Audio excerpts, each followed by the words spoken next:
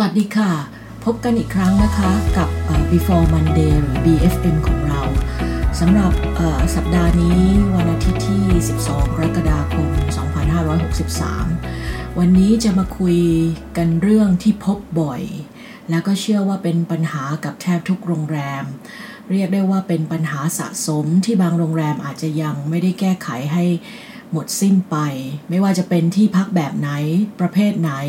ยิ่งเป็นที่พักตามเมืองท่องเที่ยวตามจังหวัดต่างๆในประเทศไทย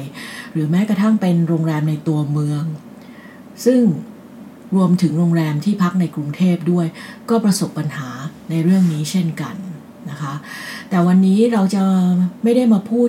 ถึงเฉพาะปัญหาเท่านั้นแต่เราจะมาแยกแยะประเด็นว่าสิ่งที่เราจะแก้ไขปัญหาได้มีขั้นตอนหรือวิธีการอะไรบ้างนะคะก่อนอื่นเรามาฟังเรื่องราวจากตัวอย่างสักเหตุการณ์หนึ่งกันดูว่าเป็นอย่างไรเรื่องมีอยู่ว่าโรงแรมนี้ตั้งอยู่ในเมืองท่องเที่ยวที่จะมีนักท่องเที่ยวเข้ามาพักจำนวนมากในช่วงวันหยุดประจำสัปดาห์เรียกได้ว่าโรงแรมนี้มีตลาดแบบ weekday weekend นะคะส่วนวันธรรมดาก็จะมีลูกค้าที่มาประชุมสัมมนามาใช้บริการซึ่งก็มาจากหลายช่องทางไม่ว่าจะเป็น travel agent หรือตลาดที่เป็น corporate โดยตรงเพราะนั้นตัวอย่างนี้ก็คือเป็นโรงแรมขนาดกลางถึงขนาดใหญ่เพราะว่ามีไปห้องประชุมสัมมนาก็แปลว่าอาจจะต้องมีห้องพักจำนวนมากพอสมควรเลยทีเดียวเพื่อรองรับคนที่มาประชุมนะคะเหตุการณ์นี้เกิดขึ้นจากเมื่อลูกค้ามาประชุมในวันธรรมดาซึ่งเป็นการประชุมที่จัดผ่านเอเจนต์ที่เป็นคนรับผิดชอบจัดแพ็กเกจในครั้งนี้เป็นการประชุม3 วัน 2 คืนพอก่อนวันประชุมเสร็จลูกค้าที่มาประชุมด้วยก็เดินไปที่หน้าฟรอนต์เพื่อสอบถามว่าถ้าจะพักต่อคิดราคาห้องพักคืนละเท่าไหร่นะคะหน้าฟรอนต์ก็แจ้งมาว่าคืนละ 5,500 บาทรวมอาหารเช้านะคะเนื่องจากคืนวันต่อไปเป็นคืนวันศุกร์นะคะแต่ก็โรงแรมยังพอมีห้องว่างอยู่นะคะลูกค้าได้ฟังหน้าฟรอนต์ตอบมาอย่างนั้นก็ไม่เข้าใจเพราะว่าทราบมาว่าราคาที่จองมาในแพ็กเกจการประชุมในวันธรรมดานั้นราคา 2,500 บาทต่อคืนเท่านั้นเขาก็คาดหวังว่าเขาจะได้ในราคาเดิมเหมือนกับที่เขามาประชุมกับบริษัทนะคะเขาก็เลยเข้าไปเช็คดูราคาห้องพักใน OTA นะคะก็เห็นว่าวันเดียวกันคืนเดียวกันที่เขาตั้งใจจะพักต่อนั้นน่ะราคาบน OTA อยู่ที่ 4,500 บาทเท่านั้นลูกค้าคนนี้ก็เลยโชว์หน้าจอมือถือให้กับพนักงานหน้าฟรอนต์บอกว่านี่ไง OTA เขาขายราคาแค่นี้เองทำไมที่นี่บอกตั้ง 5,500 OTA ขายแค่ 4,500 แล้วทำไมโรงแรมไม่ขายราคาเท่ากันกับที่ OTA ขายเขาก็ไม่เข้าใจนะคะแต่พนักงานหน้าฟรอนต์พอเห็นลูกค้ายื่นหน้าจอมือถือให้ดูแล้วก็ได้ฟังลูกค้าพูดจนจบแล้วก็แจ้งลูกค้าไปว่าถ้าอย่างนั้นรบกวนให้ลูกค้าไปจองตรงกับ OTA ได้เลยค่ะลูกค้าก็เกิดการงงงันภาพยนตร์เลยทีเดียวนะคะไม่เข้าใจในวิธีจัดการของโรงแรมมากนะเรื่องราวก็เป็นแบบนี้แล้วถ้าเป็นโรงแรมของคุณจะจัดการเรื่องนี้อย่างไรคะเชื่อได้ว่าปัญหานี้เกิดขึ้นกับหลายโรงแรมแทบบ่อยๆด้วยซ้ำไปนะคะที่ลูกค้าไม่เข้าใจว่าทำไมโรงแรมไม่ขายราคาเดียวกับที่ OTA ขายนะคะจริงๆแล้วเรื่องนี้มีประเด็นหลายเรื่องที่เกี่ยวข้องนะคะแล้วก็สะท้อนอะไรหลายๆอย่างในเรื่องการบริหารจัดการของโรงแรมนี้เช่นเดียวกันนะคะซึ่งถ้าเราพิจารณากันในจากข้อมูลที่เราเล่ากันมาเนี่ยแล้วก็ดูจากราคาห้องพักแล้วโรงแรมนี้ก็น่าจะเป็นโรงแรมที่มีขนาดใหญ่ประมาณหนึ่งนะคะแล้วก็เชื่อว่าน่าจะมีทีมขายทีมการตลาดทีมสำรองห้องพักเป็นเรื่องเป็นราว และอาจจะมีทีมที่อาจจะเป็น e-marketing ที่คอยดูแลในเรื่องราคาขายห้องพักบนช่องทางออนไลน์ต่างหากอีกทีมหนึ่งด้วยซ้ำไปซึ่งถ้าหากกรณีเป็นเช่นนี้เนี่ยประเด็นที่น่าจะปรับปรุงได้ก็น่าจะมี4-5 ประเด็นดังนี้นะคะข้อแรกก็คือเรื่อง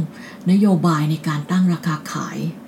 ในตลาดต่างๆในช่วงเวลาต่างๆนะคะโรงแรมนี้เป็นตลาด weekday weekend ในขณะเดียวกันก็มีตลาด corporate ที่มาใช้ห้องประชุมสัมมนาด้วยแล้วก็ยังมี travel agent นะคะที่ส่งลูกค้าเข้ามาพักนอกเหนือจากลูกค้า FIT ทั่วไปที่อาจจะจองตรงกับโรงแรมจองผ่านเว็บไซต์ของโรงแรมโทรมาจองตรงก็แล้วแต่เพราะฉะนั้นการตั้งราคาขายห้องพักที่มีจำนวนห้องพักจำนวนมากนะคะหลายแห่งในปัจจุบันก็ใช้ราคาที่เรียกว่าเป็น Dynamic Rate ซึ่งเราก็ได้ยินกันมาหลายปีพอสมควรแล้วกับคำว่า Dynamic Rate นะคะ Dynamic Rate ก็เหมือนความว่าเป็นการตั้งราคาห้องพักตามดีมานด์ที่เกิดขึ้นซึ่งสะท้อนผ่าน Occupancy Rate ที่เกิดขึ้นในแต่ละวันนะหมายความว่าถ้าวันไหนมี Occupancy Rate สูงราคาก็จะปรับขึ้นและถ้าวันไหนมี Occupancy Rate ต่ำราคาก็จะปรับลดลงแต่ไม่ว่าราคาจะปรับเพิ่มขึ้นหรือลดลงก็จะต้องไม่ไปกระทบกับราคาในช่องทางการตลาดอื่นๆที่ไล่สูงขึ้นไปหรือไล่ต่ำลงมาหากโรงแรมไหนไม่มีการเล่น Dynamic Rate หรืออาจจะไม่จำเป็นต้องมีการปรับเปลี่ยนราคาห้องพักบ่อยเหมือนโรงแรมขนาดใหญ่ที่มีห้องประชุมมีห้องพักจำนวนหลายห้องจริงๆก็สามารถกำหนดราคาห้องพักเป็นช่วงๆตาม occupancy rate ก็ได้เช่นถ้า occupancy rate ต่ำกว่า 30% ให้ขายราคาห้องพักที่เท่านี้ถ้าสูงกว่า 50% แต่ไม่ถึง 70% ให้ขายราคาห้องพักที่เท่านี้แต่ถ้าวันไหน occupancy rate มากกว่า 75% ก็ให้ขายอีกราคาหนึ่งกรณีแบบนี้ไม่ว่าโรงแรมเล็กกลางใหญ่ก็สามารถทำได้เหมือนกันนะคะนั่นข้อแรกผ่านไปแล้วเรื่องการวางนโยบายและก็การตั้งราคาขายในแต่ละตลาดข้อที่2ก็คือเรื่องการสื่อสารในทีมที่เกี่ยวข้องเรื่องนี้มีทีมที่เกี่ยวข้องตั้งแต่ทีมสำรองห้องพักทีมหน้าฟรอนต์ทีมขายทีมการตลาดนะคะรวมไปถึงผู้บริหารนะคะหรือ GM ด้วยนะคะในกรณีที่มีทีมดูแลราคาขายบนโลกออนไลน์ไม่ว่าจะเป็นทีม e-online e-marketing หรือ e-distribution team ถ้าหากมีการปรับเปลี่ยนราคามีการใช้ Dynamic Rate ก็ควรจะมีการอัปเดตนะคะให้กับทีมสำรองห้องพักทีมหน้าฟรอนต์รับทราบในแต่ละวันนะคะบางโรงแรมที่เป็นโรงแรมขนาดใหญ่เขามีการกำหนดนโยบายเลยว่าจะมีการอัปเดตราคากันวันละ2 ครั้งก็มีนะคะ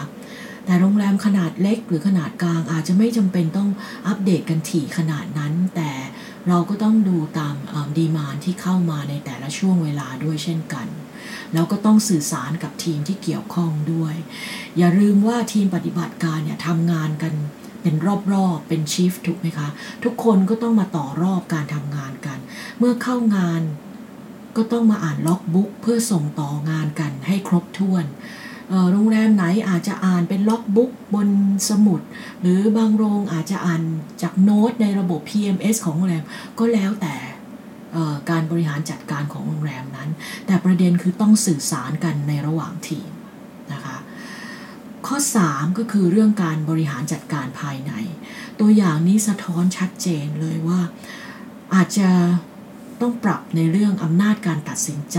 แล้วก็การมอบหมายอำนาจให้พนักงานตัดสินใจด้วยหรือเปล่านะคะเพราะกรณีนี้สมมุติพนักงานไม่แน่ใจว่าจะต้องขายในราคาเท่าไหร่เขาอาจจะรีบยกหูโทรถามหัวหน้าเขาหรือถ้าหัวหน้าเขาไม่อยู่เขาก็โทรถาม GM หรือ Resident Manager หรือ Hotel Manager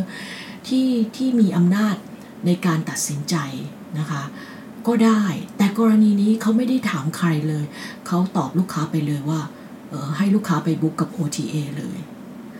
แต่ในขณะเดียวกันถ้าเรามองในอีกมุมหนึ่งพนักงานคนนี้อาจจะได้รับแจ้งนโยบายในการปฏิบัติงานจากหัวหน้ามาในแนวทางนี้ก็เป็นได้นะคะคือเขาอาจจะกำหนดว่าถ้ามีลูกค้ามีปัญหาเรื่องราคาห้องพักกับ OTA กับโรงแรมบอกเลยให้ลูกค้าไปจองกับ OTA ได้เลยจะได้ไม่ต้องมีปัญหากับลูกค้าก็เป็นไปได้เช่นกันเพราะนั้นเรื่องนี้ก็เป็นเรื่องนโยบายของแต่ละโรงแรมแต่เชื่อว่าทุกที่ปรับปรุงได้นะคะว่าจะทำอย่างไรให้ราบรื่นขึ้นส่วนข้อสุดท้ายก็เป็นเรื่องการฝึกอบรมพนักงานการฝึกพนักงานคงไม่ใช่แต่เรื่องการฝึกตามมาตรฐานในการให้บริการแต่เพียงอย่างเดียวแต่ควรจะมีการฝึกให้พร้อมรับกับสถานการณ์ที่จะเกิดขึ้นในกรณีต่างๆทั้งคำพูดกิริยาท่าทางเรียกว่าฝึกกันจนคล่องแคล่วแล้วก็มั่นใจในการให้บริการแล้วก็หมั่นฝึกซ้อมกันบ่อยๆยกเคสปัญหาต่างๆมาแชร์กันใน Morning Brief ในการประชุมทีมเพื่อที่จะช่วยกันออกแบบคำพูดนะคะให้เหมาะสมกับลูกค้านะคะเพื่อลดการมีปัญหากับลูกค้านะคะลองกลับไปทบทวนวิธีปฏิบัติของโรงแรมคุณดูนะคะว่าเป็นอย่างไรแล้วก็เราจะปรับแก้ในประเด็นต่างๆข้างต้นให้ราบรื่นมากขึ้นได้อย่างไรปัญหานี้เชื่อว่าไม่หมดไปง่ายๆนะคะเพราะทุกอย่างเปลี่ยนแปลงอย่างรวดเร็วมากขึ้นทุกวันนะคะในโลกออนไลน์เพราะฉะนั้นการสร้างภูมิคุ้มกันที่ดีให้กับทีมงานการกำหนดนโยบายในการทำงานการมอบหมายอำนาจให้พนักงานการตั้งราคาขายในแต่ละช่องทางที่มีความยืดหยุ่นหรือ flexible มากขึ้นจะช่วยให้โรงแรมคุณผ่านเหตุการณ์ต่างๆนี้ไปได้แน่นอนค่ะสำหรับวันนี้ก็ขอบคุณที่ติดตามรับฟังเช่นเคยนะคะแล้วพบกันใหม่สวัสดีค่ะ